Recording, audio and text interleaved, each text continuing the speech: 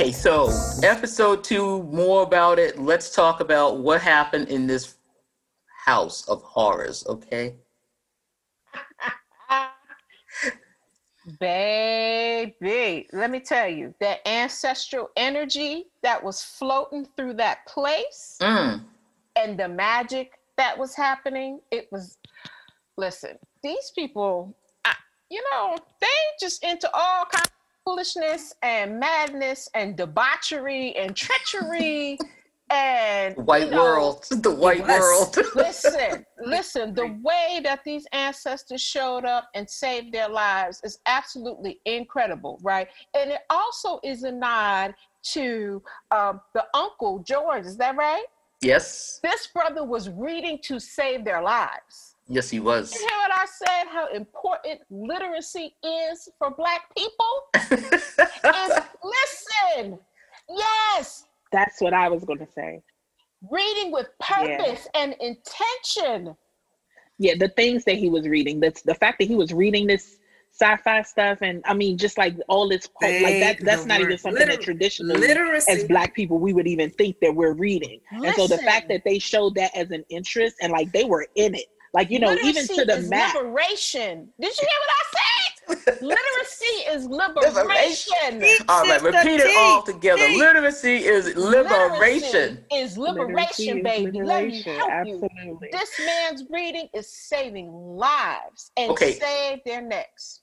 So I have one observation of the moving on up scene, and I don't know if it was true about the writer's room, but this is how it appeared to me. So we had, George jumping around. He's got all the books, and he could stay in the room forever. Then we had Letty. She's got the clothes, and she was like, let me talk about the clothes in a second. We got to go back to Letty's clothes.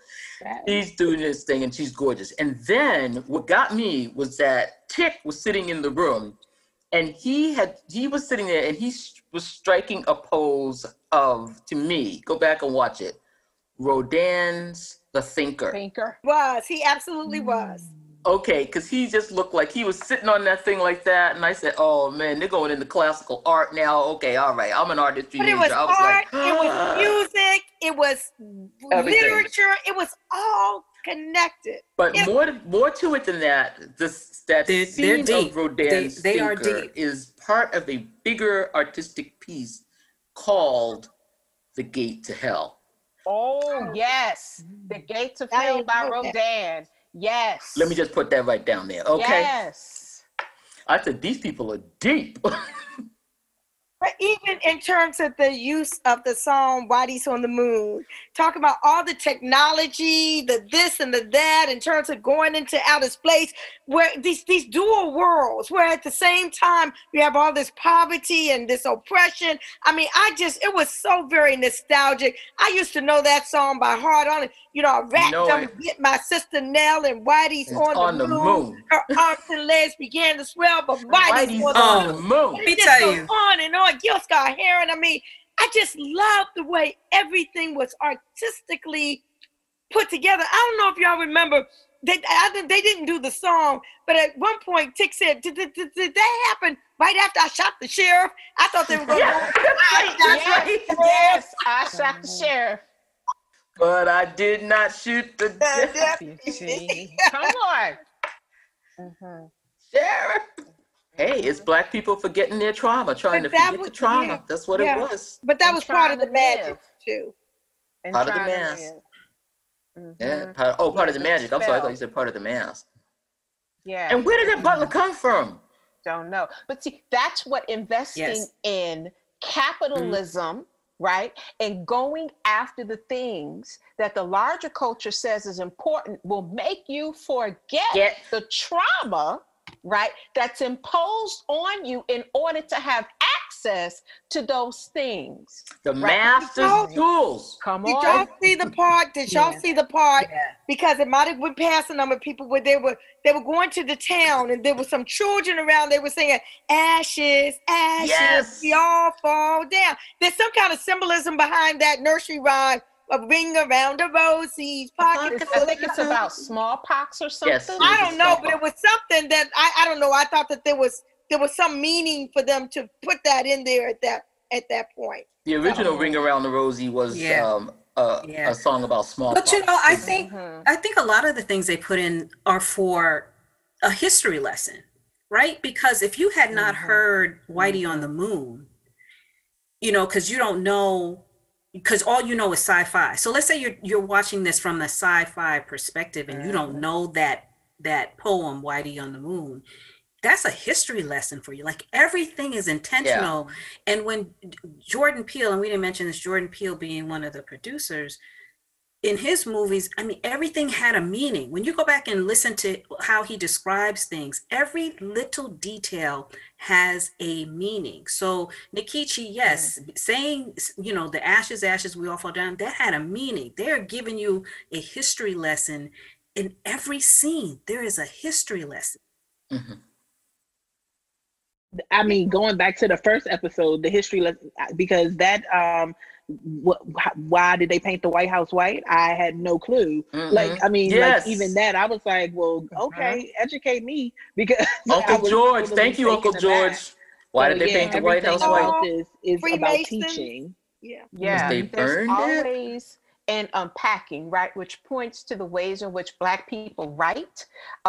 If you look at Morrison and her writing, everything, there's always a secondary and a tertiary lesson when you're reading Morrison. It's never what's on the surface. Like for Beloved, the family's name is Breedlove, but they never breed love. As a matter of fact, they're very abusive towards one another, physically, sexually, emotionally. They're extremely abusive, right? And so what are the implications of this lack of breeding love towards one another and towards their children, right? And so that makes you think about what happens when there's a lack of self-love in families, and how does that spread out into communities, right?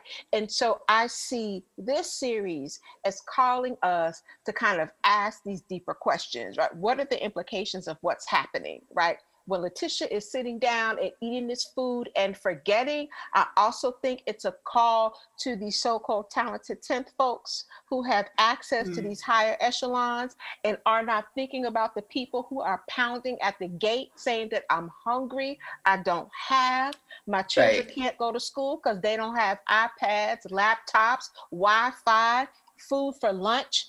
That's it right there. That you're so busy acquiring the things that capitalism say that you must have, that you're forgetting about the communal nature of who we are as a people and how we've managed to make it thus far. That's what I see. That kind of amnesia, that historical amnesia, that monetary amnesia that capitalism will fund. Right. I made it, so why can't you?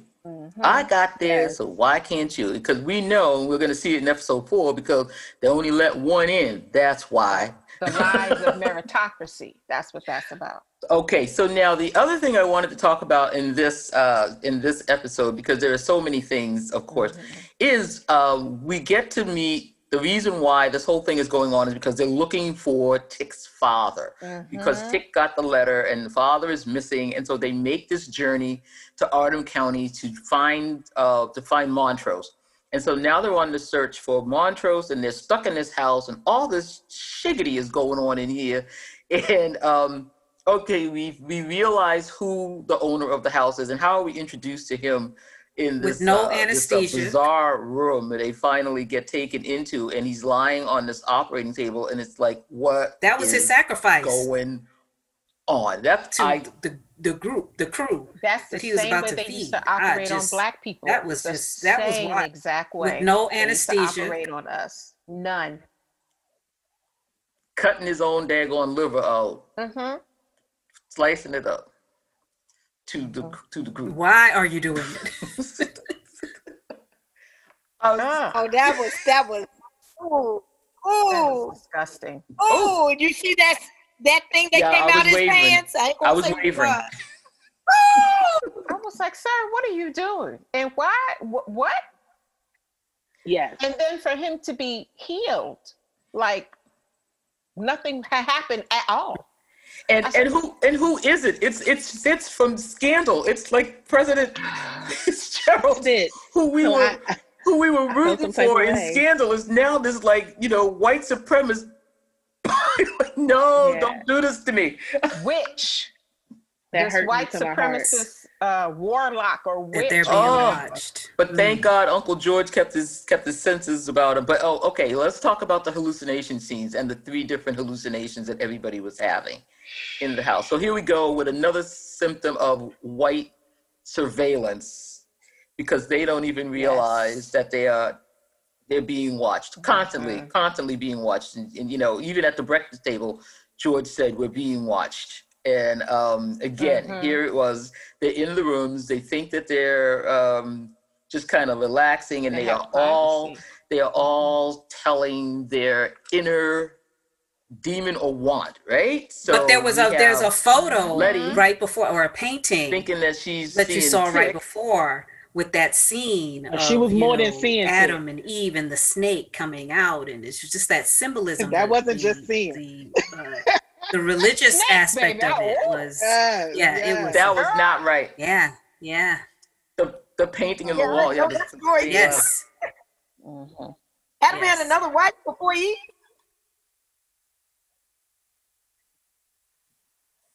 I was out my mind on that. And the misogyny. Yeah.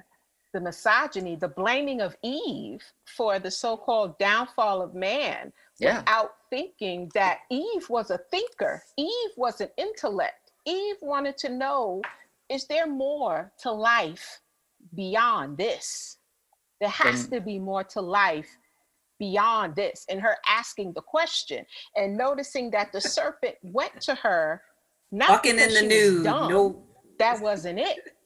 But the serpent talking to Eve, because Eve was smart. The Adam had been there this whole time. Not a word. Walking around, chilling, just happy, just chilling. To the wall, just doing what he does, right? Eve shows up, right? But if we go into some other Jewish traditions, his first wife was a podcast, Eve, right? He had a different first wife.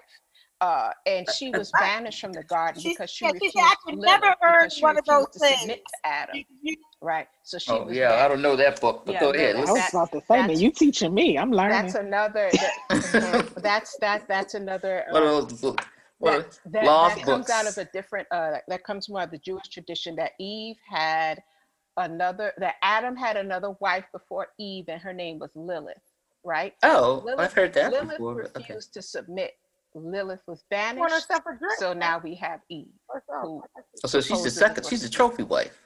She's second wife, but the Christian text doesn't give space to that. So now you have Lilith's name being associated with something evil, and she'll kill children and all this kind of stuff. He's inquisitive. So here comes Eve, who Adam is expected to submit and do all of these things. And God says, don't eat of the tree. You can have all of this, but that Adam is like, dope, fine. Eve is like, well, why not? I mean, what's the issue? Yeah. The serpent, right? Right. The serpent is saying, well, is it this or is that? Let's be careful about some joogie boogie though, because Christina is still that's my argument. Yeah. Right. That's Christina. As a woman, Christina is not thought of very pissed off. Kindly. She can't do anything. All you had to do was come in here and be a man and get the ring. Tick says, and I'm not even a white man. Yep, I'm not even a white man. I said, Christina was like, she can't even come in the room. And that definitely pops off in episode 4, but we'll get to that. Yeah. And Christina, what is she doing when the father is having the little operation? She knows the self-surgery. The keys he wasn't doing this it himself. Whole mystery. She's studying. She has the book in her hand. Eternal life, and she has she's an studying. agenda. She's always watching. Christina is. You gotta keep your eye on that girl there, because she's trouble.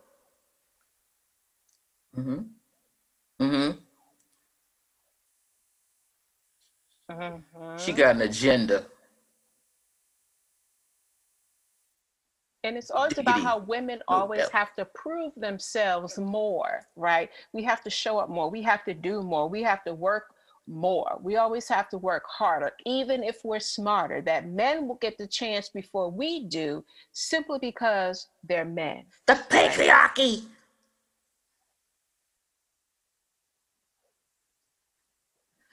Right. I'm telling you. Yep. Right. But I'm saying if we're looking at gender, right, yes. That's true because of gender. Now, when you bring race into it and then you bring class into it, that's a different kind of intersectional argument, because we know that Black women definitely have to work harder than white women, as do Latinx women. We're very clear about that, right? But my money's on Letitia fucking Lewis in any one of these battles.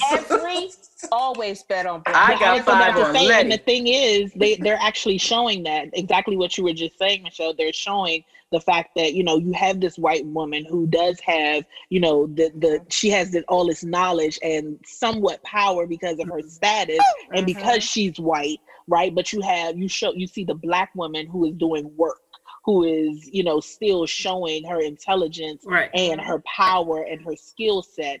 But she has to push through not only being Black, but I'm a Black woman. And so, you know, we see in the first episode where she broke down that whole, well, women can't, because she showed you what she could do when she told you to get out the effing restaurant. So, exactly. You have this perceived power, right? And then you have this actual power. And did you see the ancestor? The power the ancestor woman. The ancestor, she does have some power now, right? Yeah. But then you have this actual power, the ability to really move. Letty's thinking outside the box in her power. She's thinking outside of the box, and you see that in episode 3. I know we're not there yet, but in episode 3, so you have so you have this. She's thinking out of the box, like, okay, this isn't working. This is working. Let me see.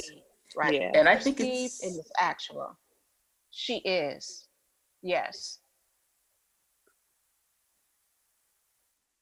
Ooh, baby, I can't wait to get there. Ooh. Don't eat that. That's my favorite thus far. But before we get to episode 3, I just want to go over episode 2 and the dinner, because that had one of my favorite lines in the entire episode. Like, don't eat that. Don't eat that. That my line was, I want everybody something to get the F out. And they was like, what? He was like, They did. Yes. Oh, George ran it down. I have the bylaws. Anna, yes. I got the bylaws, and it's so sad. Anna came through. She said, okay. There's a loophole that if you are a direct descendant of blah, blah, blah. My ancestor, and I do believe Atticus is. Yes. Can we hear it for Hannah? Can we hear it for Hannah? Yeah, Hannah! Absolutely. Black women stay coming through in the clutch, baby. Always. Stay coming through. God, always. And that's in episode 2. You see it twice. You saw episode 1, Letitia coming through in the clutch, and then now you see Hannah coming through. Like every episode, I feel like you see the Black woman coming through in the end to say. We got one coming up in 3 too. We'll get to 3. We'll came through. Black women stay saving lives. We consistently do that. We consistently put our life on the line to ensure that our communities can continue to y'all didn't save me. And it doesn't stop when we take our last breath. I'm a believer that our work continues even afterwards.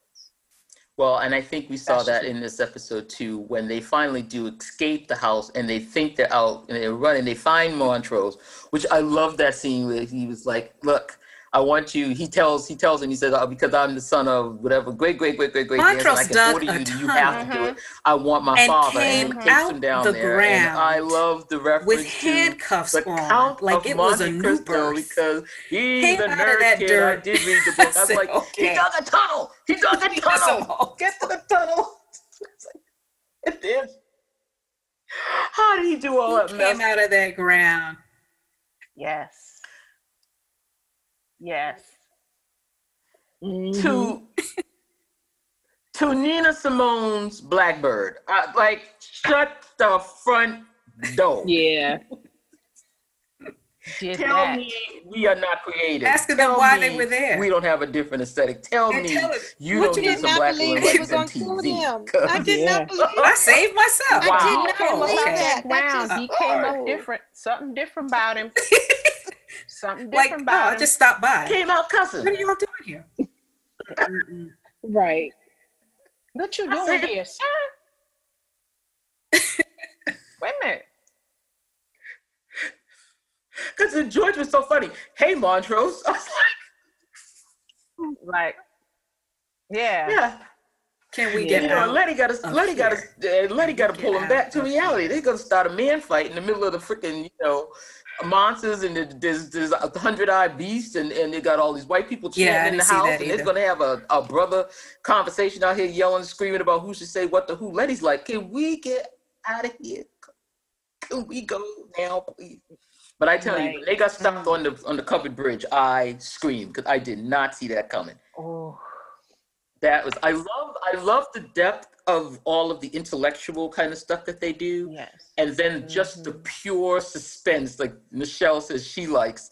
Just like this is just a chase movie. We're just going to break it down to like get out, and they're just running, and I mean, wham, right into the spell wall, and everybody came tumbling out of that car, and I could not believe the next scene. That was just like,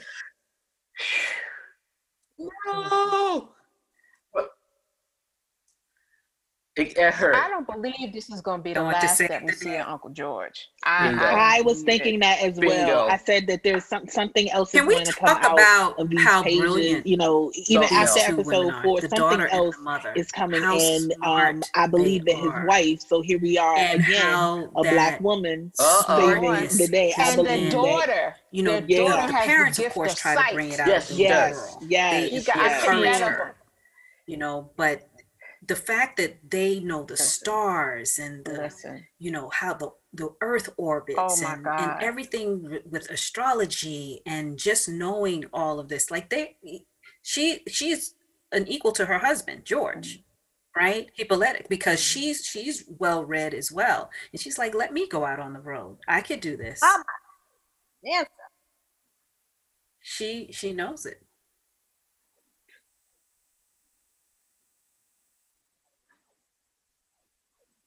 She is.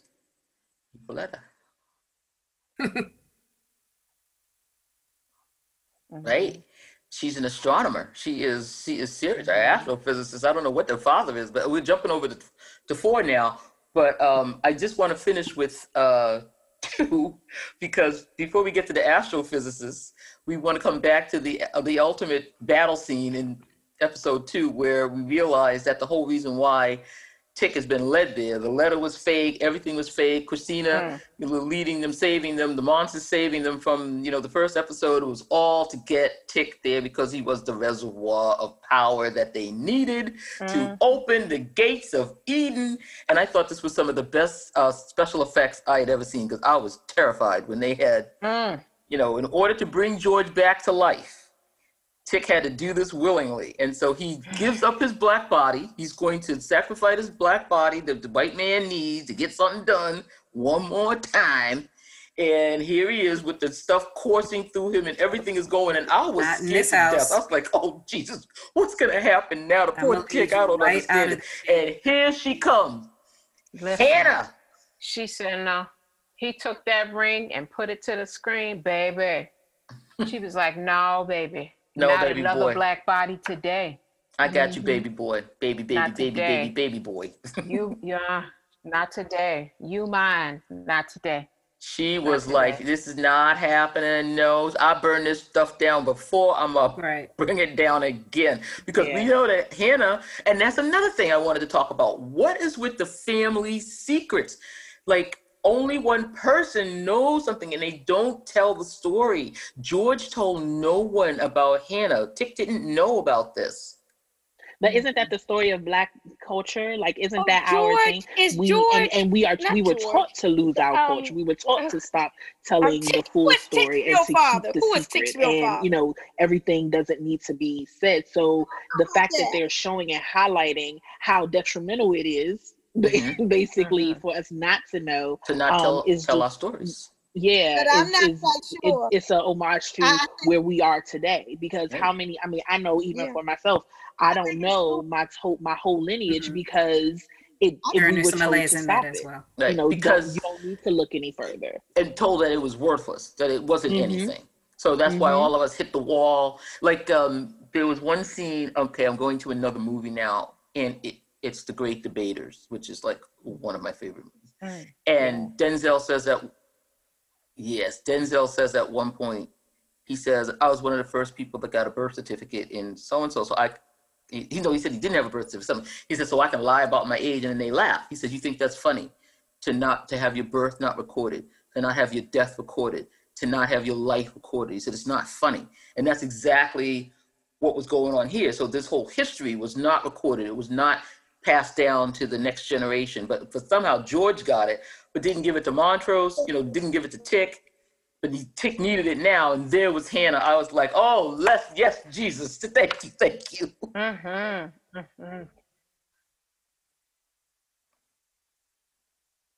George is the uncle. Well, George said he may not be yours.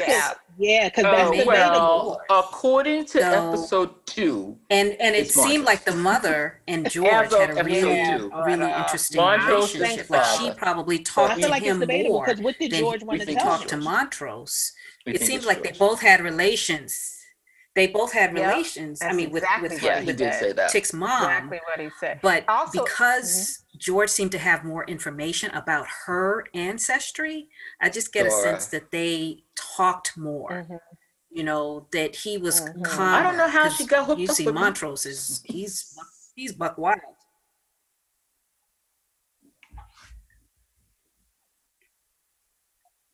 Yeah.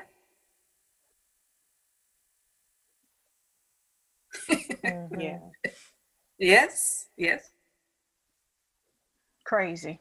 I can make up a story here. Montrose probably took a few hits to her. George was protecting her. Oh baby, don't cry. Oh shoot. You know how that happens. Yeah, I don't know, but they seem more suited in that. And George's hallucination, that's when I thought George was going to die, in the hallucination, because he was so like, okay, he was so, that scene with Dora, Tick's mother, that was so sweet. I just said like, ooh, it's almost like he's, I'm going to see you in a minute, baby. I don't know. But then he kissed her on the forehead, which made a difference. He said he knew you're not real. It removed the kind of sexuality, the sexual it was nature. Pure love. Yeah, and then it turned out it was the white girl. So that, and I think he may have sensed that as well. That something amiss was happening. Yeah, I know you're not real. So yeah, this is. So I got a question. And no, I answered my because the blood is coming down through Dora to Tick, right? Okay, I got it. I'm back. So I have a question though about in episode 2, because there was something that I found interesting with them knowing, all the surveillance, right? All this surveillance that's on them. The idea that they would allow George, because they had to allow him access to this hidden room, right? Like to allow him to be able to find all of these books and to have, like, how is it that he was able to, or what do you think the reason was? Christina did that. She's trying to subvert the system. She's trying to. She's trying to. Christina was the one that did all of the hallucinations, right? I think they all may have. Well, the blood. Christina was watching the hallucinations. It wasn't anybody else watching the hallucinations. It was Christina. But Christina let him get in that room. But what about all the men? And then what's his name said something to her. Oh yeah, they were there. Yeah, they were all kind of watching. But I think Christina is trying to subvert the order so she can insert herself. I think that's what she's doing. She's trying to subvert and deconstruct. That's what she's doing. By giving people who shouldn't have access all the access. And let's just break it down to what it is today. It's just like, here we go, feminist white woman trying to say, telling all the white people, the black people, to do all the work. You're going to be the soldiers. You're going to do this, do that. And then when it all gets done, she's going to take over. I mean, okay, that's how I saw that. Wow. She's letting these three black people get this power for her, use them to get the power, and then she's going to come in. And like she just said at the end of the other episode, you know, you can't go around shooting white women. But here's something else. I think that Letitia is pregnant with Tic's baby. Because when she has sex with him, I think this might be episode 3. Yes. She was a virgin. And they had sex for the first. She said she was a virgin. She was a virgin. Yeah. And the blood, right? She denied. She said she covered it up by saying she didn't know she was on her cycle. But then later in the episode, she black woman situation, if we can for a moment, because between Letitia and her sister. And you know, you have Sabrina's not told. And then what that girl wasn't dancing like no hot dog virgin. Part of episode 4 with what she was playing the role with all the white boy and she was dressed. About she was being hypersexual and fast and all of this stuff, right? That is not necessarily true. So she offers us a performance of these stereotypes, but that is not actually who she is. And maybe she was just having a good time with. Exactly. But that's funny because that puts me on to Beyonce. Like if you think about who she is to the public, this whole Sasha Fierce persona. Sasha Fierce. Right? Like this is who I am. Like you said, that hypersexual, and you know, but she's in closed doors. She's quick to say. I mean, I can't speak on who she is in closed doors because I don't know her, but you know, she's quick to say that persona is not who she is. So even to see Letitia, you know, overly, like you looked at her and you thought, oh, she get around girl. Like she, you know, she the one, she done seen some things and been some places. So for her to break down and explain that that's not who she is. You know, that was that dual side of a black woman and who we play on television and who we are in real life. But it's also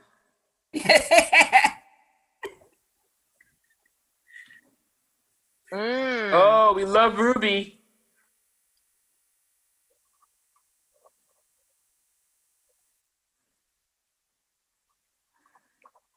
Well, hold on, girl. We ain't there yet, but we gonna get there. I think with Letitia, that's also a piece about centering Black women's sexuality and sensuality and how problematic that is, right? And how folks feel the need to police that and label that, right? And label it as something negative, right? And it's the question of, have Black people ever really owned do you think there was anything in sexuality? Christina's name, Christina, like little crutches? Right, of the history of slavery and white supremacy, the commodification of Black women's wombs, and all of that. Have we reclaimed our bodies, our sexuality, and our sensuality? Right, because if we have not even close, and if we've centered it, then we wouldn't find it necessary, right, to give it these names that would say that the body is bad, right? Because in an African understanding of who we are, there is no division between the sacred and the secular. It's all together. There's no division, right? So there's nothing wrong with you being sensual and sexual and all of that. Now there's a level of responsibility that comes with that, right? But there's nothing wrong with that. It's only in this context in which we exist that there's a bifurcation, right, between the body and between the soul, and that makes it problematic, which is why American culture has this hang up around sex and that sex is bad, and they put it all on the Bible, right? Right, Christianity coming in, and here as we saw the snake, the snake dick. It was like, okay, wow, what are you saying to me? What are you saying? That's what it was. Right, sex was is like not I was bad.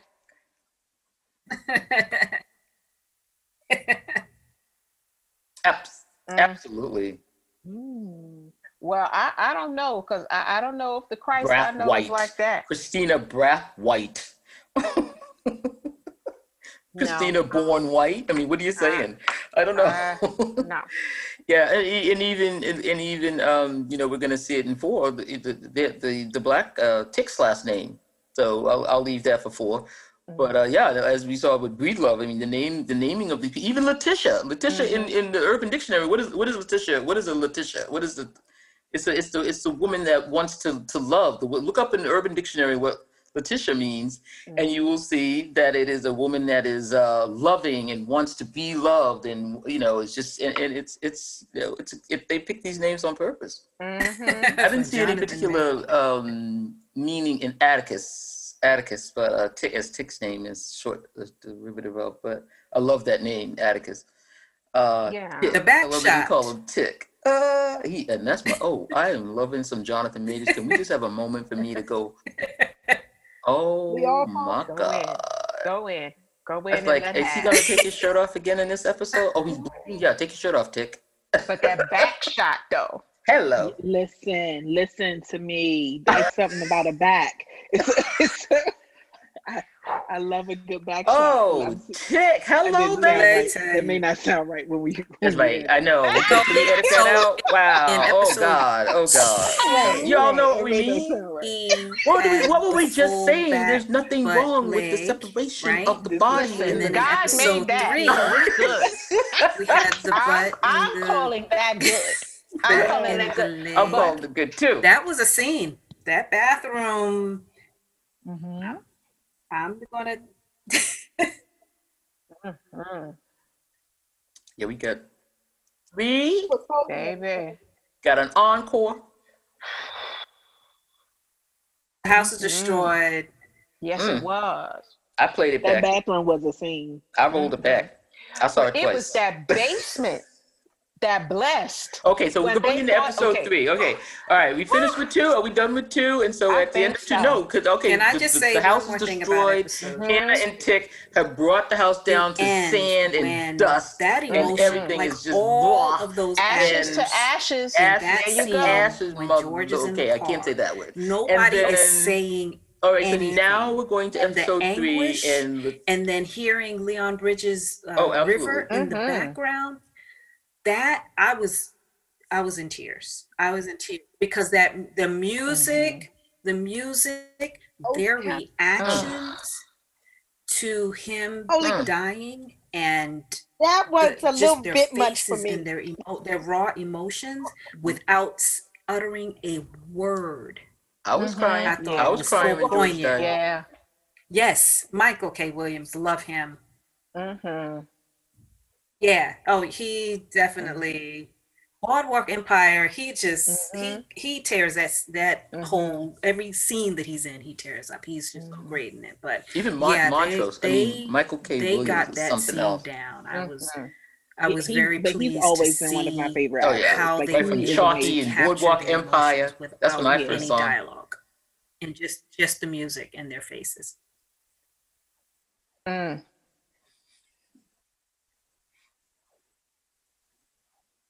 Yes.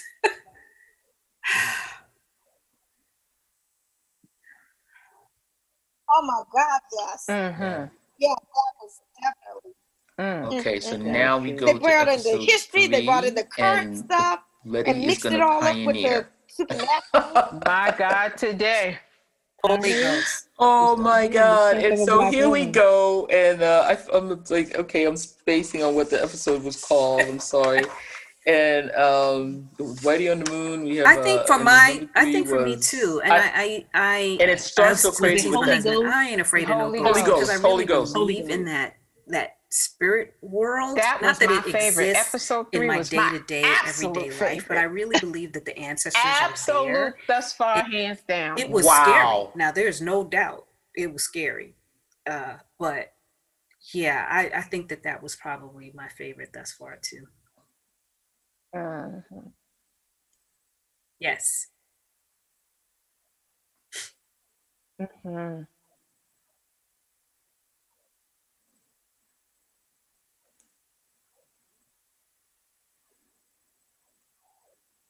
And again, we start with the terror being the white people. You know, the guys with the bricks on the horn, and They were putting the signs up, and I love Ruby with the car. You know, they were having the housewarming party, and Ruby had the car ready, and they knew what to do. Yes. We had the Freddie Gray, you know, episode minute there. Oh man, they were doing it in here. Yeah.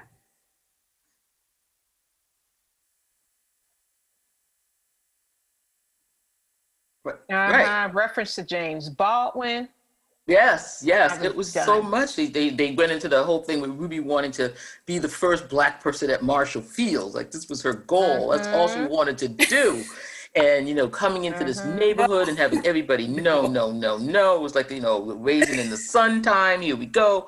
And it was just incredible. And then, then we saw the bed sheet come off of Letty, and I was out of my mind. Like, what was that? Whose hand was that? Was that Ted? She did see this ghost. Yeah, I was. You know, it's like we're seeing it, and it's scary. I was so nervous about everything. Obviously, once that came over her, the whole episode, I was like, okay, something's about to happen. Like the entire episode. You know, you know, you wake up and you think, oh, you were like, okay, what's going on? You know, you're just like you're just a dream. Nothing.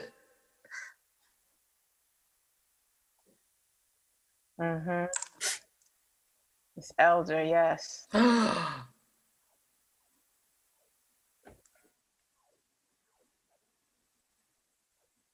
she's looking out the window. But even the symbolism with that, the pulling back the cover, you know, just because that's what they've been doing this entire time, is pulling back the cover on all of these secrets. Like, even that, like the symbolism in the show is amazing to me. It is so deep. The way that they're, But she's also pulling back the veil between the two worlds again, and even making it more evident for Letty, right? And to me, that was just incredible. Like I said, sacrificial lamb. That priestess to that house. Hey. When I tell you, I sat straight up. I said, "Oh, baby!" When I saw the goat come up the steps, I was like, "Oh, I said, we're about to get into some business today." I said, "We're about to get into some business today." Hello. Listen, the sacrificial goat, right? And I love that scene of the white boy next door looking through the window, where we had that the surveillance again of them. You know, there was that moment where he was looking and he saw them come up the stairs with the goat, and I was like, oh God, I didn't know whether he was the ghost or whether he's looking from the next house at what they're doing. Because they're trying to come and sneak in. Yeah. But the little boy who asked the question, right? He asked the question. Oh, that scared me to death, because I was like, which one of the spirits was talking to Diane? Because I mean, it was Diane. A lot of people do not know that. A lot of people have never even heard of sundown towns. That's what I'm saying. It's like teaching to when you have the connection together between Jordan Peele and Misha Green. It was that white Misha from the Underground series and all that history, and then Jordan from the supernatural, from the horror, but with the Black perspective. I also like the fact that all of this is happening. I think one of you said it before. Also, that all of this was happening in the location that it was happening. You know, you see all of this in Chicago and Boston. And episode 3 was where I really felt it, because I was like, you know, for me, when you learned about all of this historically, when you learned about it, you always just set it down south, right? All of this racism and everything. And so to see that in, you know, where I'm thinking, oh, they didn't quite deal with it in the same, you know, they didn't have that same pressure. To see it happening there, I was like, man, like I never even, it put into context how this is, you know, an American issue, right? And not just a South, you know, in Chicago, because that Sunset Town thing was all in Massachusetts. Right. I was like, you're in Western Massachusetts, all right. Yeah, you better get your ass to Amherst right away, because that's stretch in between. You better just you just better go on 90 on the Mass Pike and drive that car like a mother. Look, get to Amherst, quick.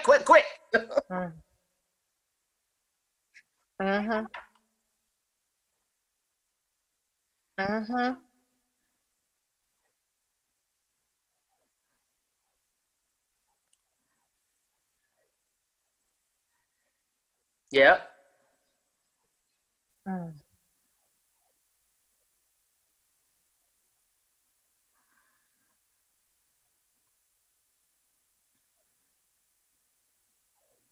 It is amazing how they bring it all together, because that whole blockbusting that they were doing, here comes Letitia. We're going to see what happens when Black people move in. They're not doing nothing. And then here comes the crap. Here they come, just with baseball bat. They're going to come in there and just start some mess, but they were ready to deal with them. They were, oh man, the brothers. I love when Tick came out with his uniform and was sitting on the porch, like, yeah, come on up the steps. Red Scare. Listen. The Red Scare. It is, because they murdered servicemen. Yeah, and he was like, come try it. Right? Yeah. Yep.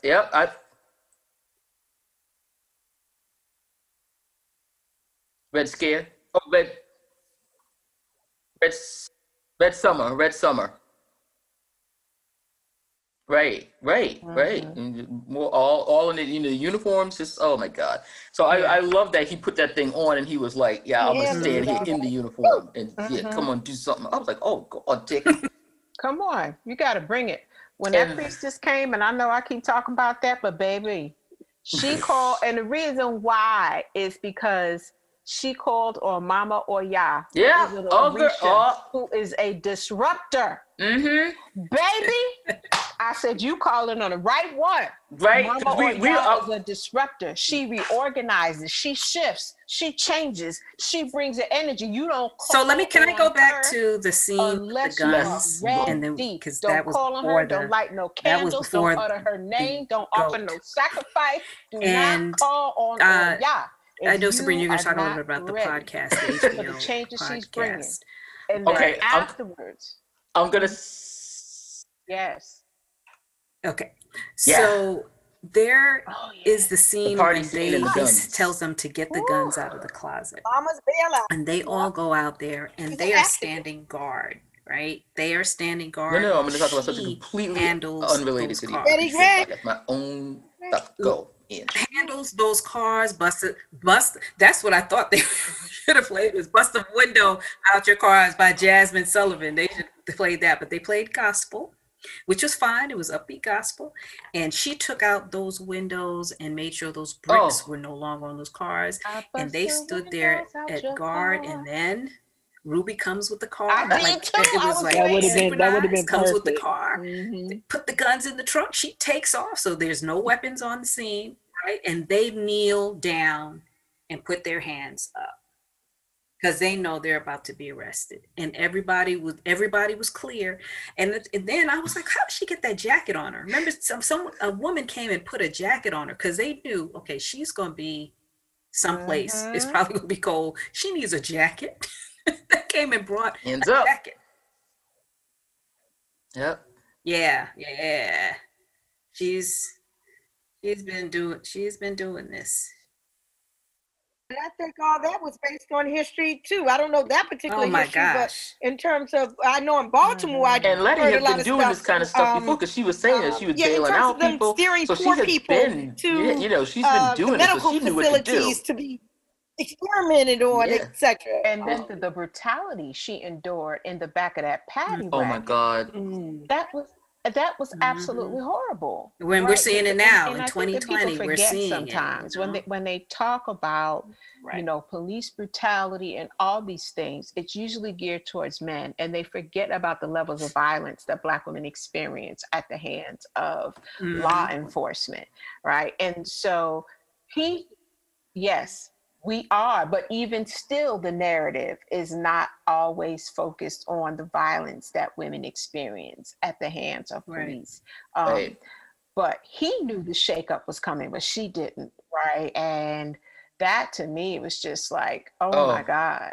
It was just horrible. It was horrible. I mean, and she just him was so... assuming that she knew the history of the house, so she did not. About the medical experiments that were happening. Yeah, and that scene where she is going crazy trying to figure out what is going on with that house, she looked crazed because he gave her the tip that she didn't know what was going on in that house. And I was just like, oh my God, what is...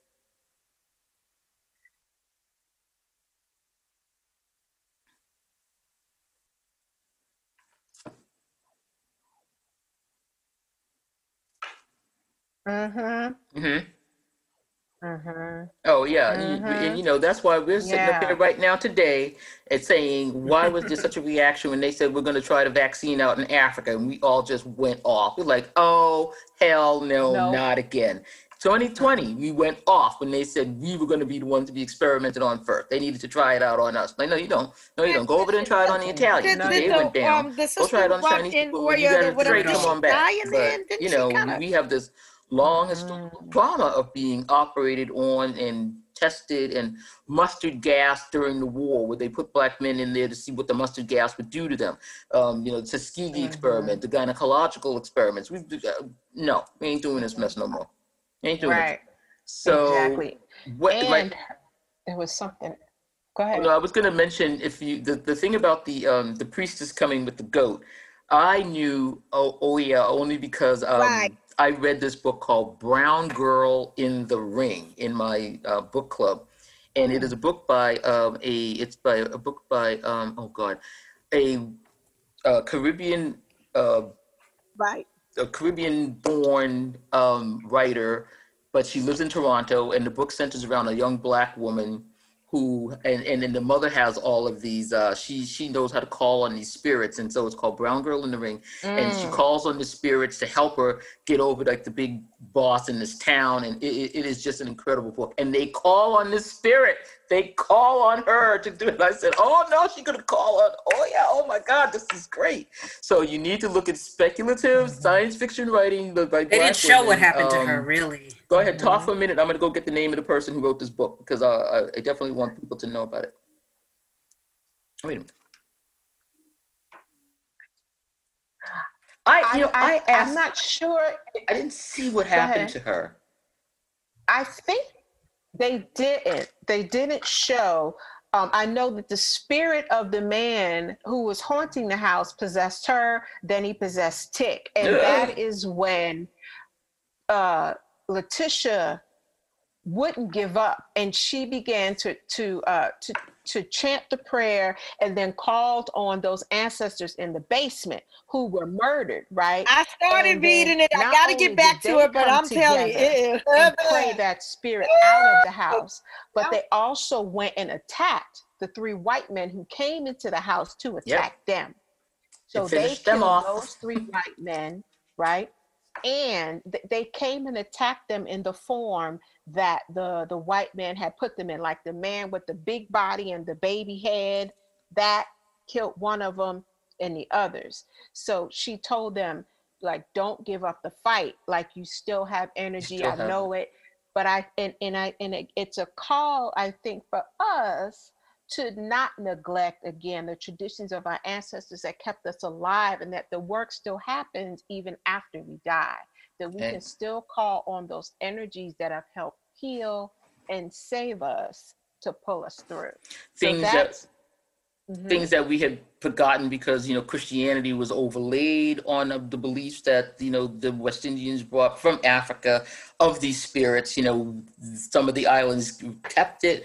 Some of the people it's been erased from a lot of us. But the book I was talking about, Brown Girl in the Ring, is a 1998 novel written by Jamaican-Canadian writer Nalo Hopkinson, and it is about Afro-Caribbean culture in Toronto. And Mark she on goes the side. deep into the duppy and the stuff, and they are calling on spirits. And girl, what is going on? What? it was a doozy. Right. Brown Girl in the Ring. So that's why. Because and the sign when they put the mark Tick's face, when she put the mark on Tick's face, Tick just looked at Letty like, girl. Where did you find her? Well, my mama's. Listen, and then that same mark kept Tina out the house. Yeah. Okay. Oh, well, we're jumping, but yeah, okay. I know, right. So all of that, it is just, and only thing the Orishas are different manifestations of God, different manifestations of the personalities of who God is.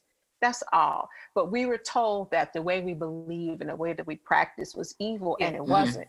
Evil. Right? Yeah. But someone from the outside who didn't understand Africans and African culture, and Christianity started in Africa. It was a North African religion, right? But it got overlaid with all of these other things. Well, you start talking about eating the body and drinking the blood. Hey, listen. There was okay. Listen, when you start talking about being baptized in the blood, there was I got some of that in my book. That was happening at the same time that Jesus and Christianity was spreading. It was called the Mithra cult, and they were baptized. I laid that out in my book from teachings that were imbued upon me. About being baptized in the when blood, I used to attend the Temple of Black Messiah back. We didn't know that we were going to have a history lesson from Shell. Just become concretized. No, don't be sorry. Don't be sorry. Put it in a context of Christ. Right, to make it okay, because that's how you're bringing the people in. You're giving them language that they can identify with. You're giving them symbols that they can recognize. So now they. Sorry, I'm sorry. No. This is it. I was about to say, don't be sorry. I'm loving it. But that happens, right? Christianity is a North African religion, right? It's Jesus was a Jew, and people forget that. Like, Jesus was a traditional Jewish man who used his understandings, right, of his religious beliefs to break down oppression. That's what he understood that he was supposed to do. And that is what he did. And he was killed by the state for doing it. Yep. Jesus, North African Jew, lynched by the state for preaching liberation. All right, now, what's the name of the book again? What's the name of the book? Okay, thank you. Get your copy. Mm-hmm. That scene was freaky. Okay, I'm just saying. He was. So I think that one of the best pieces of acting in the entire episode was Tick being taken over by the demon. Ooh, and his voice, that commanding presence. He said, "Get the F out of my house." In his voice, in Tick's voice, his body was just jerking. You knew it was the white man saying it, but it was so good. The first thing I ever saw her in as a little girl, what was that, Eve's Bayou? I mean, God, she was so good way back then. And out of my house. In Tick's voice. Woof, woof. And I was sitting in my house just like this, going. I was like this. Oh, I know, girl. And when the marks started getting washed away, and Letty was right on it, our marks. I was like, get out of the basement. Get out of the basement. No, they couldn't get out of the basement. That was just awful. My heart was up in my throat when that happened. And here we go again. And they had that suspense, and things seem to have calmed double layers down and because she said, okay, it's working. And then we get right into like straight up action, and baby, then get out the basement. The pipes burst, and it was a wrap. It was a wrap. Oh my gosh. Mm-hmm. He's by you. The pipes burst. Mm-hmm. Yes. I'm telling you, and let's give it to Journey Smollett with the. Listen, sis. She's complete. Eve's Bayou. Yes. Letitia. Yeah. She was also in Full House. That's what I was about to say. So y'all talking about Eve's Bayou. I saw her in Full House as Little Michelle's friend, and she always had such personality. But seeing her now, as in like her growth, her maturity, and the way that she's playing the mess out of this role, because I feel every time she's on the screen, I feel every bit of the attitude, the strength, like she gives her all to this character, and I love it. Even her fear. I mean, know she is, because when going back to episode 1, when she knew she had to make that run to the car, and she was talking like the valley of death, I go, and blah blah blah blah blah, and you were like, oh my God, she is so scared, but she's like, she ran like I never saw. And again in this scene where she was just calling on, she had nothing else. Tick was down. she's like, come on, you 8 people, Literally. you still could but do something. Again, the strength of a Black woman carrying it through to the end. Like the strength of a Black woman pulling it out in the end. Like when a man can't take it. I've seen episode 1 about and she 5 or 6 times. Yeah, absolutely. Yeah, I love it. Did I mention episode that I love 2? I've probably seen about 3. Right. Yeah, episode 1 I watched over and over because I was trying to, because I'd watch and listen to podcasts and then go back and watch. Just so I think of it once. I've seen it 3 times. Yeah. So I've only seen episode 1 twice. It's too much. I mean, it's just like,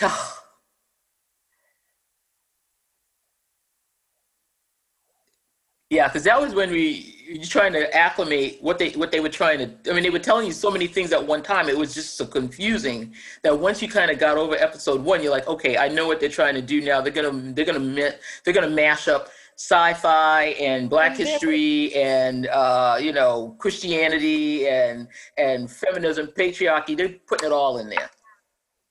Mm-hmm. No. And so I think that and that's why I think this is so accessible to people who aren't into horror necessarily or into sci-fi, is because it goes for such a long time with just the stuff we're used to, right? We're used to hearing about the police pulling us over. We're used to hearing about, you're going into a public space and there's colored signs only, or you're just used to the everyday average bullshit racism that we deal with day to day. So it gets you to a point where that's accessible to us. The last part where the monsters come out, that's when it just goes all haywire. And then, as Nichelle said, and then they get to the house and you're like, oh, well, I gotta stay and watch this because I gotta know what's happening after they get to this house, right? And so I just think that they are doing a tremendous job with trying to keep us engaged, because there's always something new. There's always some shiggity. Mm-hmm. I gotta accentuate that also, because for me, not a horror type person or anything like that. It was the same for me with, what was it called? The Walking Dead. Yeah, The Walking Dead. I ain't into those zombies and nothing like that. But the show was so much more than that. It was the human story and the story of survival, and that was a story. And yeah, so I hear you, but the all these other elements, I guess, whatever, to bring in other people, whatever. But I hear you. It's all I tell you. But one of the things I was going to ask is that one of the things that might happen, I'm not sure. Letitia, I forgot her sister's name. Well, who is the father? I mean, maybe there's something else going on there. Maybe her father is actually one of them white men with the liquid order or something. I mean, I don't know. And then I don't know. There's something with that has not yet been revealed.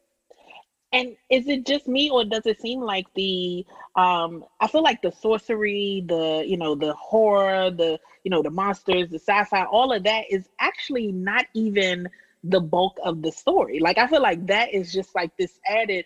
So, for anyone who's like, oh, I can't get into, because that very first scene, if we jump back to episode 1, that very first scene is very sci-fi. It was very kind of like, what the heck?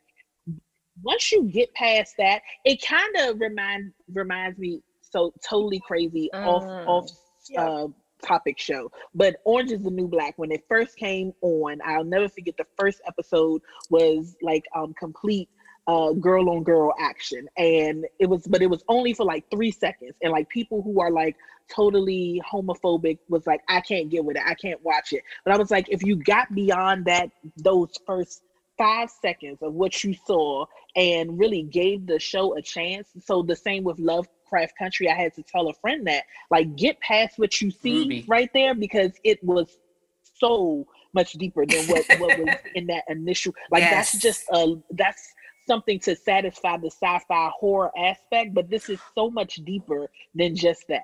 Yeah.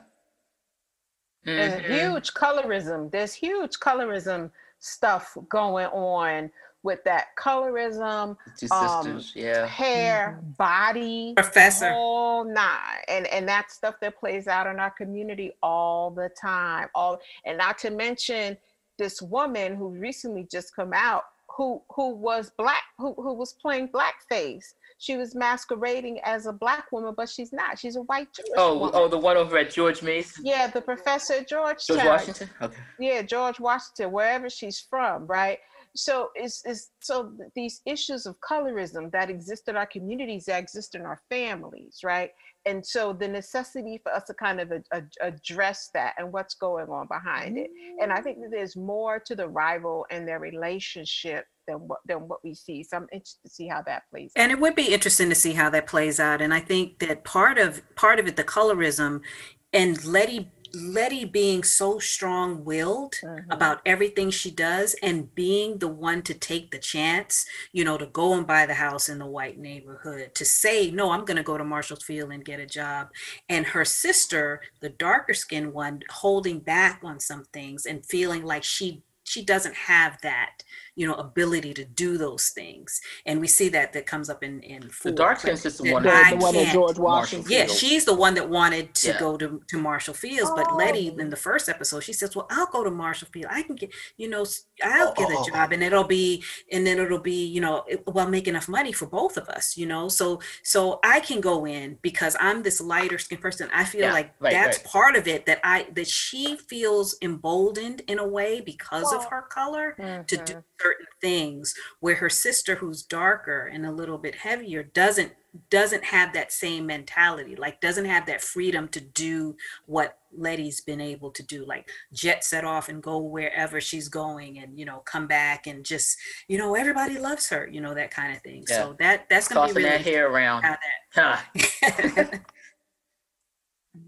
Can we just give some props to Wunmi Mosaku? I think is how you say her name. Yes, the thank actress you who plays playing Ruby. She is incredible. Incredible. She's my heart broke. My heart broke for her because she only wanted this one thing, to be the first Black woman working in Marshall Field. And when she saw that other sister, here we go with the scarcity, the creation of scarcity for us, which isn't really true. There could have been another job, but we know they're going to create scarcity for us because we know there's only going to be one.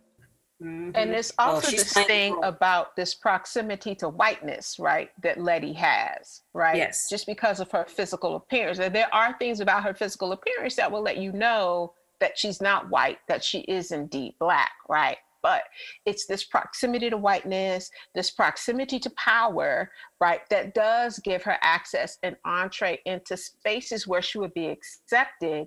But there's also that reminder that will consistently come up that she's not white and that she is Black, right? And so we get to see both sides of that coin and absolutely how that works. It works for her and it works against her. And how that just kind of happens in many spaces. Yeah, so and I think though that something that Michelle made reference to in that Marshall Fields portion, right, was what was funny was the person who actually got the job was not a light skinned, person. You saw, but what you did see was the size issue, and so that's something that also we as Black women deal with, not only the colorism, but then we also deal with the overall body makeup of a Black woman, and how now I'm not only am I a dark-skinned Black woman, but I'm a thick dark-skinned Black. The consequences for Ruby, you know, but for Letitia, there may be some ways in which she can pass if she wanted to, right? Maybe, I don't know. Or be like the favorites, be like the thing that, well, she's a nice one, and be let in. Yeah, it's possible. But she ain't playing that. Letty's not playing that. She's playing no. So I love the end of 3 where we find we figure out, we go back to the beginning of the episode where they tell us that back in that day there were strange things going on in the house and 3 people were found who were never seen again. And I automatically thought it was going to be one of 3 of the Black people, but we find out that it is not. It is the 3 white boys who came crashing in with their baseball bats and got took care of. Listen. Okay, yes, let's go there. So let's start with episode 4.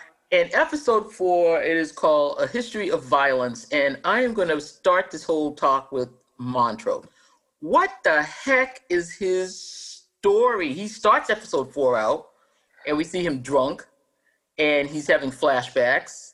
And okay, Nichelle, go ahead. What was your impression of that first scene with Montrose? Yeah, and how it gives her the freedom to be creative, or to like that freedom to think outside of the box, to think that I can have the audacity to say, you know, oh, I will go and get a job at Marshall Fields, because she had that colorism, that skin complexion, that, you know, the hair, and I can go and do these things, and she has the freedom to think that, whereas Ruby does not. That made him crazy. She can't see past what she sees, because for her, it's been ingrained in her that it's not enough.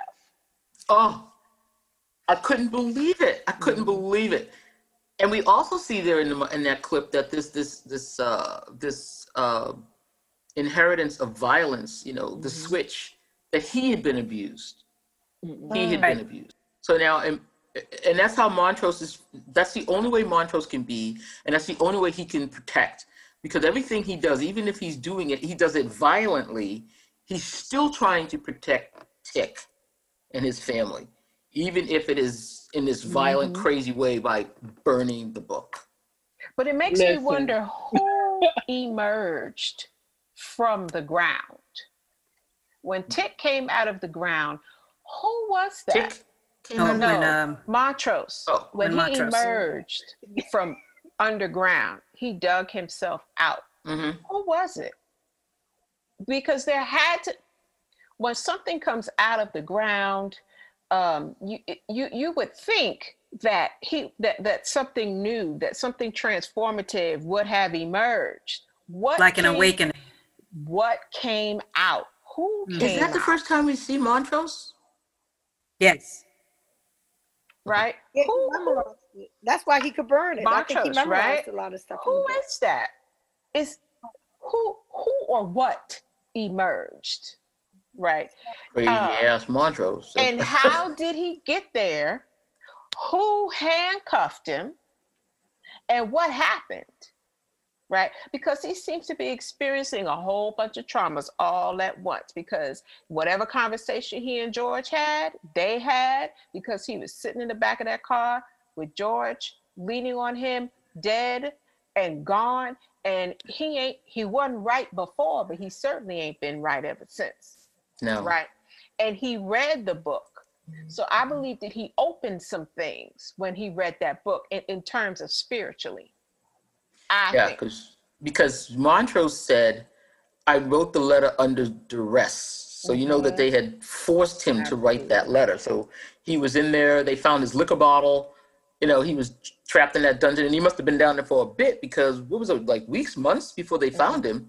By the time they got the letter, got up there, found the house, did all the research, you know, it was weeks that they had him in that basement with God knows what else going on, with the pigs up and hanging from the ceiling in the room up above. Exactly. Like, what is going on here? Montrose, rats. He read this book.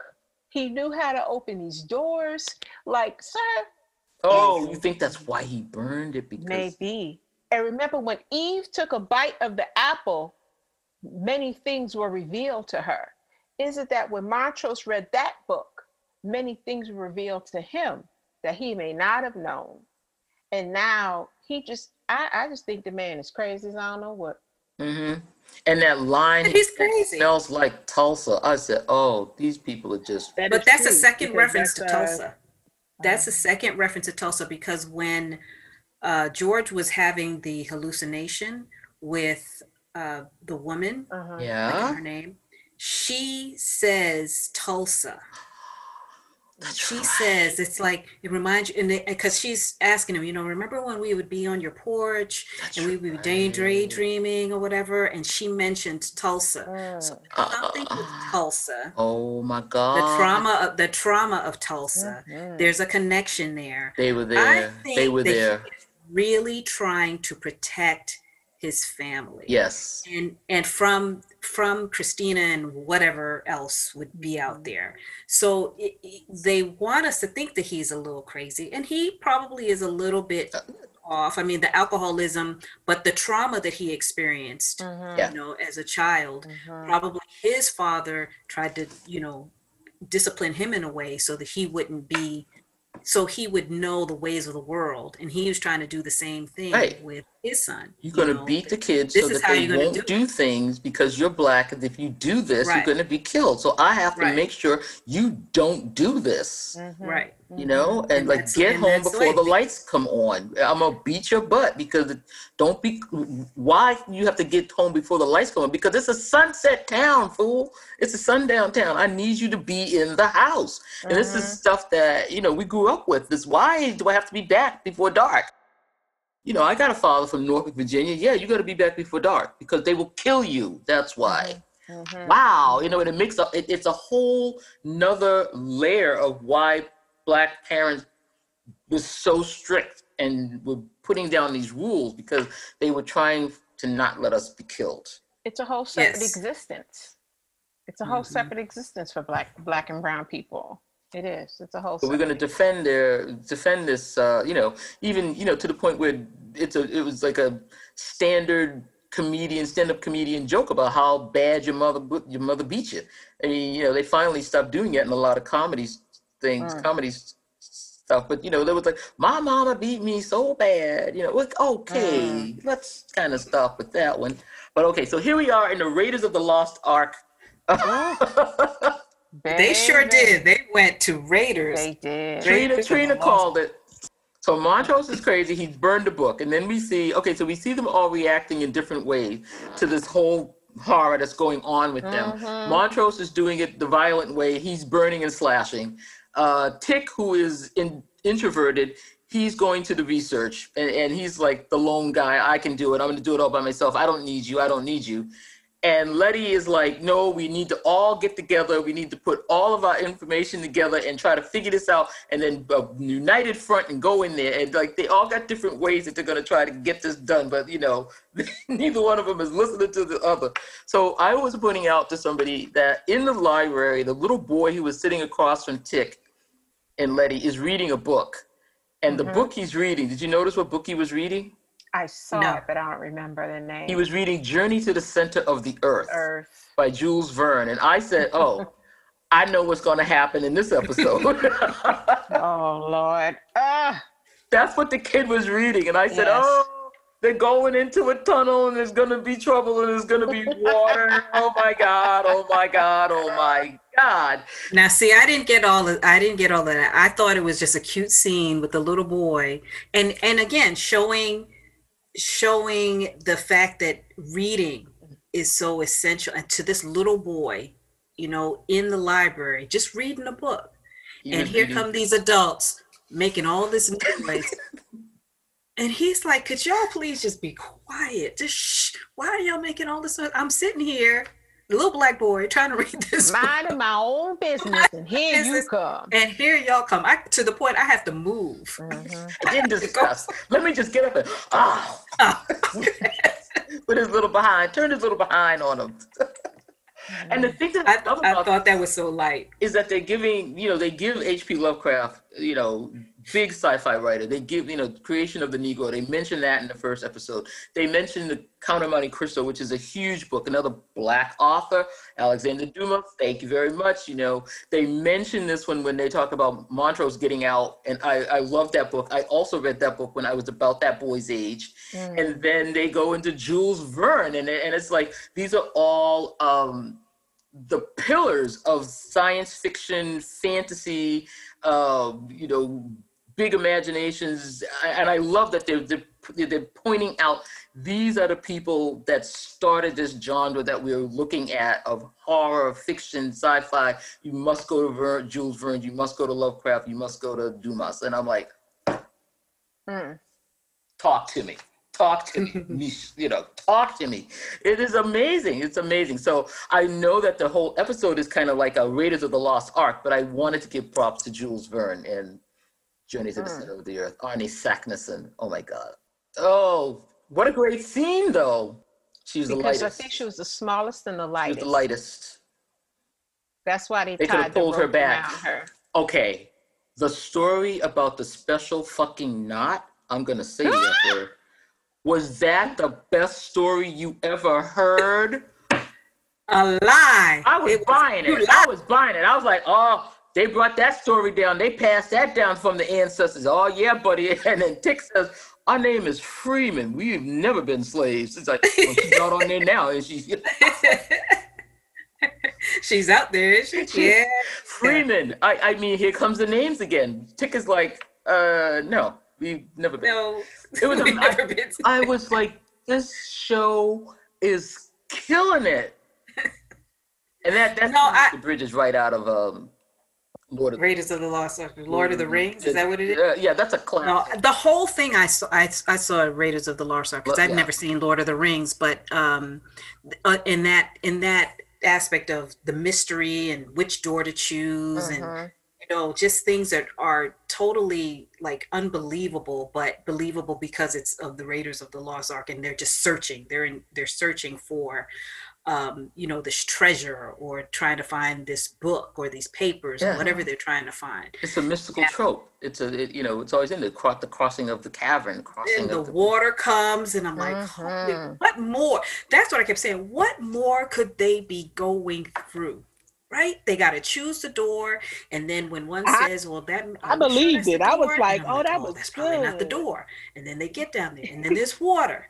And then they get to the scene of all scenes, and I'm just like, holy Lord, what more? Yeah. They went beyond Raiders of the Lost Ark when they got into the dining room with the dead Indians. Listen. I had to stop the tape. I had to stop the tape and collect myself. Listen, I got a question about was the one who came alive, was she twin spirit? Yes. Okay, that's what I thought. Because you saw her, she had the woman's body and she had the lower part was a man's body. I was like, oh my God, we got hermaphrodites in here. What in the world? I was like, what is going on? Because I thought that's what I saw, but I wasn't sure. And I was like, okay, you know what? We gonna rock with it. Whatever's clever. Because they told the story of Guyana. Yep, the story of Guyana, and so here were the natives that he took from Guyana, and I'm like, they're going back to ancient American history now. But, okay, before the history lesson. How they took out the indigenous people too. Yes, you killed everybody. Yes. Yeah. Right, and that's a line that somebody said. Somebody said, I wrote it down. You can't tell. You can't tell the truth to somebody who doesn't want to learn anything. And so, they are just trying to tell everybody what is going on. And so if people watch the show, that whole thing with the Arawak, and then when she started speaking in whatever that tongue was, I don't know, if that was real or not, and Tick could understand her, I was just like, oh man, he don't even have And why could he understand? He don't even have a universal translator, and he still understands. Why is because he's of that world? Because his blood. Did it have something to do with him sticking his hand in the thing to open it? Because remember, they had to pull that arm out in order for him. It could be. So was that the arm of somebody that got that far and he didn't have the blood? Right. And the blood, he didn't have the ring. Or the ring. This show is showing every way that they have come in throughout time and tried to insert themselves as rights and as the all-knowing, right? And I was like, this show has so much going on that you can't not learn unless you just don't want to learn. Michelle said it. She survived somehow. Right, and I just figured he shared their blood. Oh, she saw it. She saw it. She went swimming after it. She's like, oh no, we didn't come down here for all this mess. Yeah, it was someone in the lodge. I think that he may have had the ring, but I think that he's not of that bloodline. Because remember, everybody in the lodge, no, the guys didn't know. You still don't have the power. You still don't have that same bloodline, that ability that Tick has. And so Tick is that key that has, there's something about the blood. I think that it was interesting. Somebody said earlier, and I would love to see if this actually comes to pass, that Letitia has something in her, because I find it odd that she's like, this is not about she has that ability. Like I felt like she was dispensable in the first episode. So when it was George who died, I was kind of taken aback, because I thought, oh, they can get rid of her, just assuming from the storyline. And here, George being all knowing, or just having all this knowledge, right? But she has something about her that I would love to see that it's going to come. There's work to be done. Yeah, how did she know that the papers had got washed away? In this podcast. As much as we admire her for this kind of strong Black woman, I don't want her to fall into that trope, because that's very dangerous, and it's also deadly for us to follow that narrative, right? Of the strong Black woman who, she doesn't feel emotion. She pushes through everything. She never stops to do anything for herself. She always puts everybody first, right? That's real problematic. The strong Black woman is what's killing Black women. Or the savior, like, because isn't that what they feel? Like, that's the old patriarchy. Like, you feel like you are the savior, and you have to do it. And to have that woman be strong to say, listen, you're not going through this by yourself. Right. I just wanted to be sure that we were more, as we're talking about her character, that we're absolutely more explicit about that, and staking that claim there, that Black women have access to emotions outside of anger and rage, even though our anger and rage is warranted and not justifiable, and warranted and necessary. Dr. Brittany Cooper, she talks about if you use your rage, and if you direct it and channel it correctly, it can move and propel movements forward and make things happen in ways that are beneficial.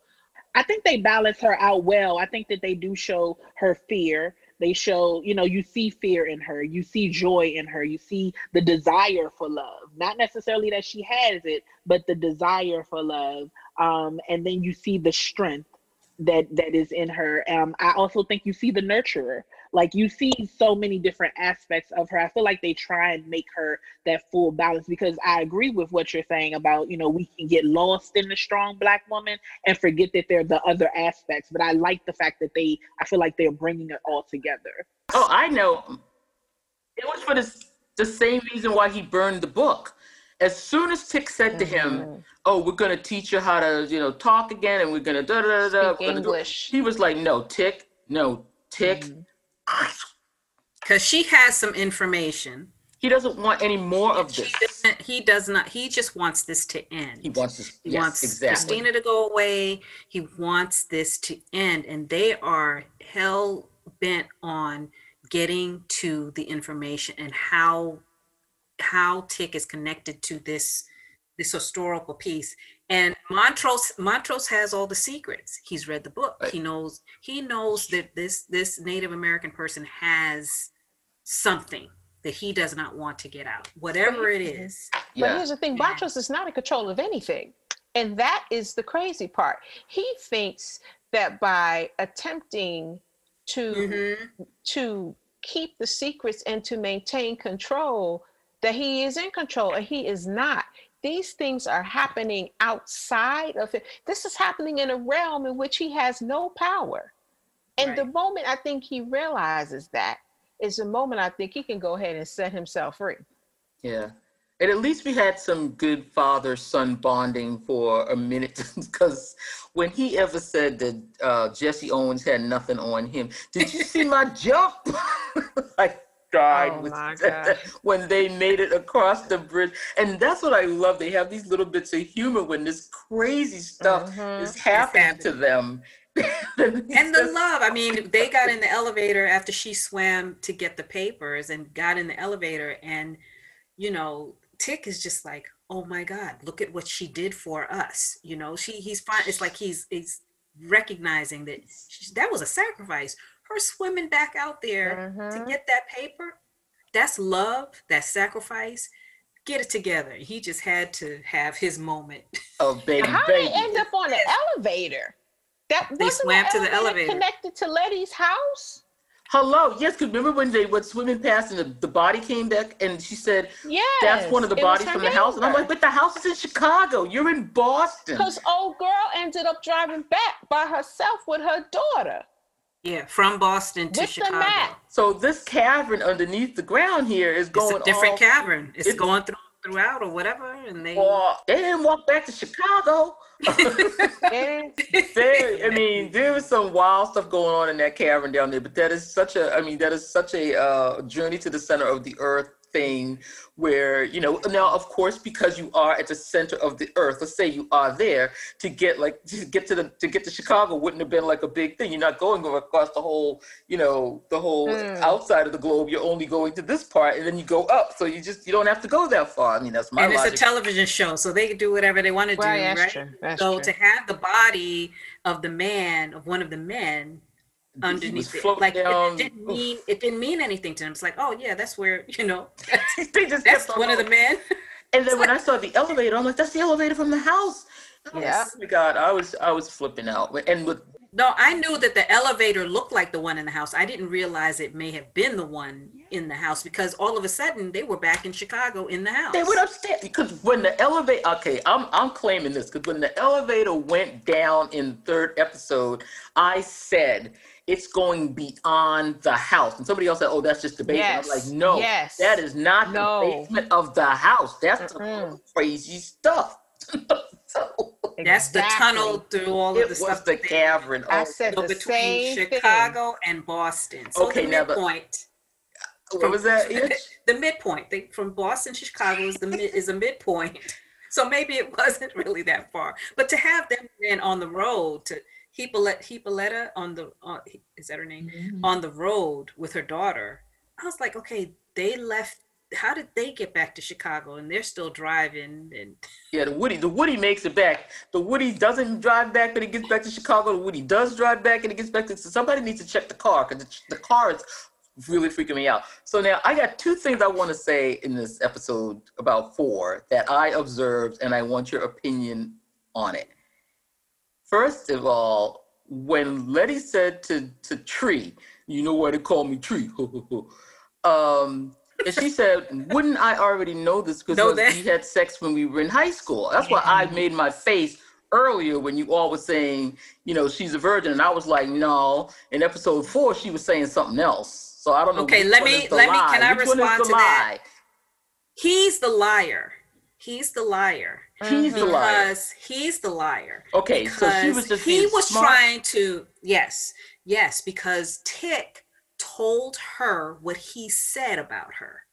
Tick told her guys. Okay. Yes, Tick told her because he came to Tick and he said, "Oh, so you told Letty what I said." Yes, I heard him say that.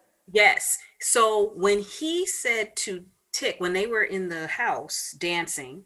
So she was just being smart to Tree saying that. Okay. Yeah. She was dancing, and he said, "Well, I'm just asking you, is that your girl? Because you've been living here, rent free." And then he says, well, if that's your girl, you need to tell her that. And he says something before that. He says, yeah, we used to hang out in high school. Right, he did say that. We used to hang out in high school. Mm-hmm. So then Tick goes to Letitia and she's like, oh, this new Negro. Okay, thank you for clearing that up. Is basically talking about me, that I did something with him. And she didn't do anything with him. Okay, so she really was a virgin in the third episode. All right, because I was confused. All right, thank you for clearing that up. That the brothers. We'd all been lied about. We've been through it. All right, now here is my other observation of episode 4, and you can clear this up for me as you just so ably cleared up my virgin confusion. When Christina got out of the car and she got, the officers were following her. And she got out of the Bentley and she walked down the path and then she disappeared for a second. And then you saw the man. Is Christina the man? Because back in episode 2, he said, I'm not really one of the sons of Adam. He doesn't have the ring. He had to leave the room. And I think Christina turns into him because we never see him and Christina at the same time. There's something funky about that man because he looks too much like Christina. He's got the blonde hair. I was like, watch that scene again because she walked around. You saw her go past the tree, and then you saw him walking, and I was like, she just turned into him. Oh my goodness! Wow, I have to watch again. I missed that. Oh yeah, they were getting into it. Ruby's gonna have a big surprise the next day. And then he had that screaming, "No, sis, he's the devil!" I was waiting for the snake. I was like, and Ruby kept on going. I was like, Ruby, girl, the white boy is all carved up. What? Yes. I was like, girl, no, he's the devil now. I was waiting for that snake. I don't know. Don't do it. That is an interesting observation. I have to go back and watch. Go back and somebody watch that scene because I watched it 3 times. I said, where did he come from? And then you saw him walk to the car and beat the 2 guys up. Because I was like, wait, whoa. Where did Christina go? Where did the guy come from? Wait. Show me that again. Look, she went behind the tree. He came out from behind the tree. And I was like, oh, he is Christina. Because he just appears and he disappeared. Remember, he just disappeared.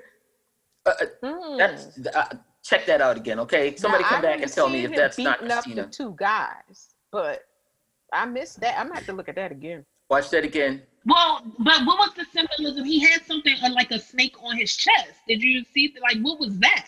Possibly. Yeah. I couldn't. I was screaming like, "Don't do it!" Like you said, Michelle, he is the devil. Like I was like, he is. Shell, you feeling me? You feeling me, Shell? You feeling me on this one? I was wrong about that virgin mess, but I think I got this one. Well, that's one in the same. I missed another. What happened? And it is very possible because I was wondering what happened to them because they didn't appear to be in the house when the house went down, right? One of them, Christina, where was he? Or the guy, where were they? Like I figured Christina would have gotten out because they weren't in that scene, but where was he? And so the idea that they could be one and the same is a very interesting concept. I don't think we see them together. No, but what does he say? I think the sons of Adam know that that's her. I think they know that's a spell. They're like, well, you can be whatever you want to be. And that's, just to not, appall us with your femaleness in the room. Because remember, he was standing on the edge of the room. He never came down the stairs into the room. He was listening. He was behind them. And he said to George and Tick, when they were sitting at the table, he leaned over and he said, just because you're not welcome here doesn't mean you don't belong here. He was, he's a spell of Christina's. He's something of Christina's. Christina is pulling the strings on that mess. He was a boy and he's a friend. Something. Because he went after Ruby. Now he's got an agenda there too. Because I think if that's Christina, because you're like, okay, we're going back to number 4 when she came to the house and the thing stopped her. She had the blood on the door. And Christina couldn't get through to Letty. So she was like, well, then I'm going to get Ruby. And that was from the goat when the right. Oh yeah. The death angel passed by because the Jews had and from the Bible. Yes. Passover. It was passing over. Listen. Come on, scholars. It was some wild stuff. She bounced into that shield. I cracked up. I was like, how you like that? Banged her whole big forehead. Oh my God. Oh Lord. Yeah. I believe we have 6 more. I don't know if I can take it. I think there were 10. Yes, you can. In the first, yeah. But I know y'all gonna turn it back on and watch that scene. Yeah, I'm gonna have to watch that. I have to watch that again. I'll watch that thing. Watch it again because I went back and I said I don't think we ever see. What's his name? The blonde guy. Y'all got deep on here. I don't remember. Her name is Christina. William. Is it okay? I don't know. This show is cray.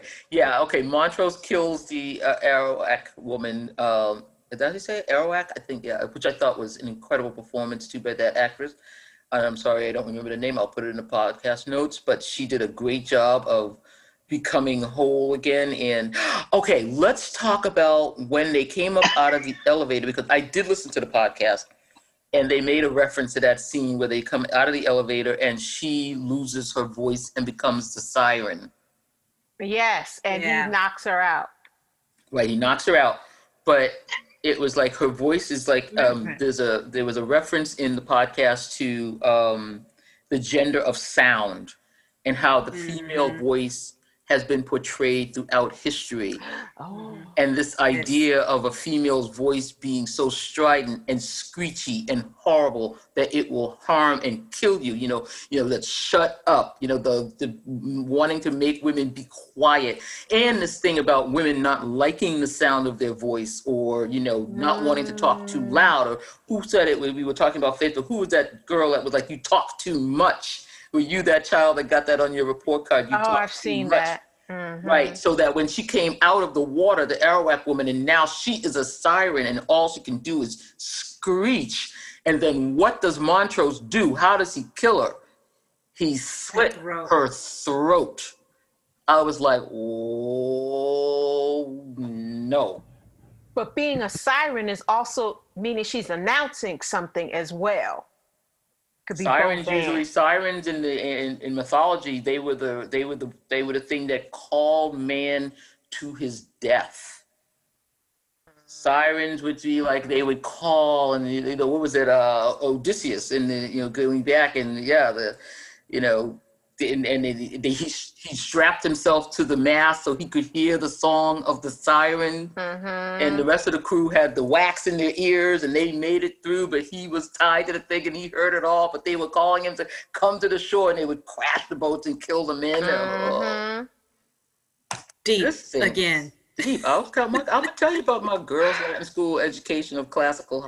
Yes. Come on. Like sirens. Oh my God. When she started screeching, I jumped a mile. I didn't know what happened. I was like, but I listened to the podcast and I got all that from the podcast. So I didn't really know all that, but I know about sirens, but I didn't get that reference. But they didn't say anything about the slitting of the throat, but I thought it was very interesting that he didn't stab her, shoot her, or anything else. He slit her. Well, that was quiet. That was a quiet way to kill her. He could have stabbed her in the heart. He got. He stopped the siren. If he knows the jugular. No more throat. There's like the stabbing her. He may not have hit the right spot, and she could have screamed. But he did that. Montrose came up behind her like you just didn't expect it. Came up behind her. She did not. Every episode. But if she could regenerate herself on that ship, who's to say she can't do it again? Yeah. Yep. In that house of spirits. Listen. Okay, it's not over. It ain't over. She could come back from Montrose. And I still think George is coming back. Because why I think George is coming back? If you look at the there's the artwork for the show. Right? It's like a big tree coming up. And then right down at the bottom of the tree, there's like a little casket with a skeleton in it. And I'm like, oh, that's George. I don't know. I'm making that up. I don't know. That could have been. that could be like the old guy, the old white guy. What's his name? The original guy. The original brown white. Oh, the one. Yeah, the one who was in the portrait. Yeah, but there's somebody's casket is down at the bottom of the tree. And I'm sort of like, George is gonna come back. George is gonna come back. We're all hoping George comes back. Okay, wait a minute. And before we go, because we've been talking for a bit now, I just want to give a shout out to Hippolyta and Diane at the museum, and the shout out about the comet and the naming of the comet. I love that scene. Yes. That was beautiful. Everybody knew. She told a story about the Danish guy's niece was, they didn't want the face of a little black girl, naming the comet Hera's throne, Hera's chariot. Wow, what a great story that was. I love that. And the conversation she was having at the beginning when she had the offery, like we didn't know, Christina doesn't know, where's the thing? And I was like, what's the offery? And they was like, okay, the thing that was going around, which I had no idea what that was. And she's like, so daddy, like, where would you see like two sun? Oh, he's like, oh, probably in the universe of like, I'm like, who are these people? I know, they are well read. This was like, some Star Trek, they were in the astrophysics lab of Star Trek Voyager. I had to get that in there. And they were talking about this universe thing like every day. And she had some book. Yeah, well, it wouldn't necessarily be eclipsing unless I was like, oh my God. But see, that's the thing. This is normal Black stuff. This is not out of the ordinary for Black people, for Black parents, and for their children, to even if they're not having that specific conversation, to be having these conversations. This is not out of the ordinary. Thank you, Michelle. Bring us back to it. I did just go off on Odysseus, did I not? These are things that happen in Black households all the time. Because even though it doesn't appear that she, even though I don't know this for sure, that she had formal education in the way we think of formal education, they are so well read on so many different issues, in particular this science and this math and the spiritual realm and this sci-fi kind of imaginary, that even without that, if there was no formal education, they are still educated people. They have all this information from books. From what Michelle said in the beginning, from the knowledge that you get just reading. Even Montrose. Liberation. Montrose with his twisted, abused self. Favorite book. Literacy is liberation. If we learn nothing else, we learned that literacy is liberation, which is why they didn't want Black folks reading as slaves, because they knew once we knew how to read, we would be able to read these founding documents and understand our rights and privileges and be able to free ourselves. Be able to figure out the cipher. We would figure out the cipher. The thing is that we were the cipher. Ooh, stop. We are the cipher, right? Literacy is liberation. That's it. Oh, we're gonna end it there. We gotta just have to put the show down right there. Say it again. Literacy is what? Literacy is liberation. Is liberation. All right, audience, take that with you. I shall.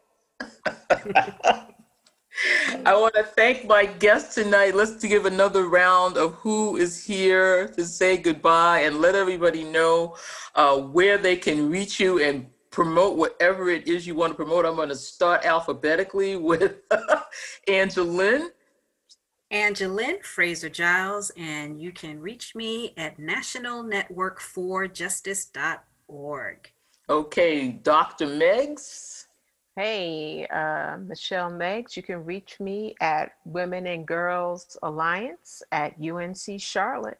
And I am Sabrina Wood, the Cinnamon Cinephile, and I will have all of the information and contact information in the podcast notes, so you can reach any one of our guests and say, girl, you were down with that stuff, okay? Please go ahead and do it. I want to make sure that you get the information about Nkechi's book, because it is fantabulous. You're going to love this book. If you were interested in any of this history, read Nkechi's book, because she is telling us what happened in the day. And I mean, it is it's phenomenal. So get ready for it. It's going to drop later this month, I believe on the 24th of September. Look for that. And as I said, this is Sabrina Wood, the Cinnamon Cinephile, and we are signing off. Thank you for joining us for Lovecraft County. We are going to follow the show for the rest of the episode. So we're going to be back with more on what is going on with Tick, Letty, George, and Montrose. Night. Good night.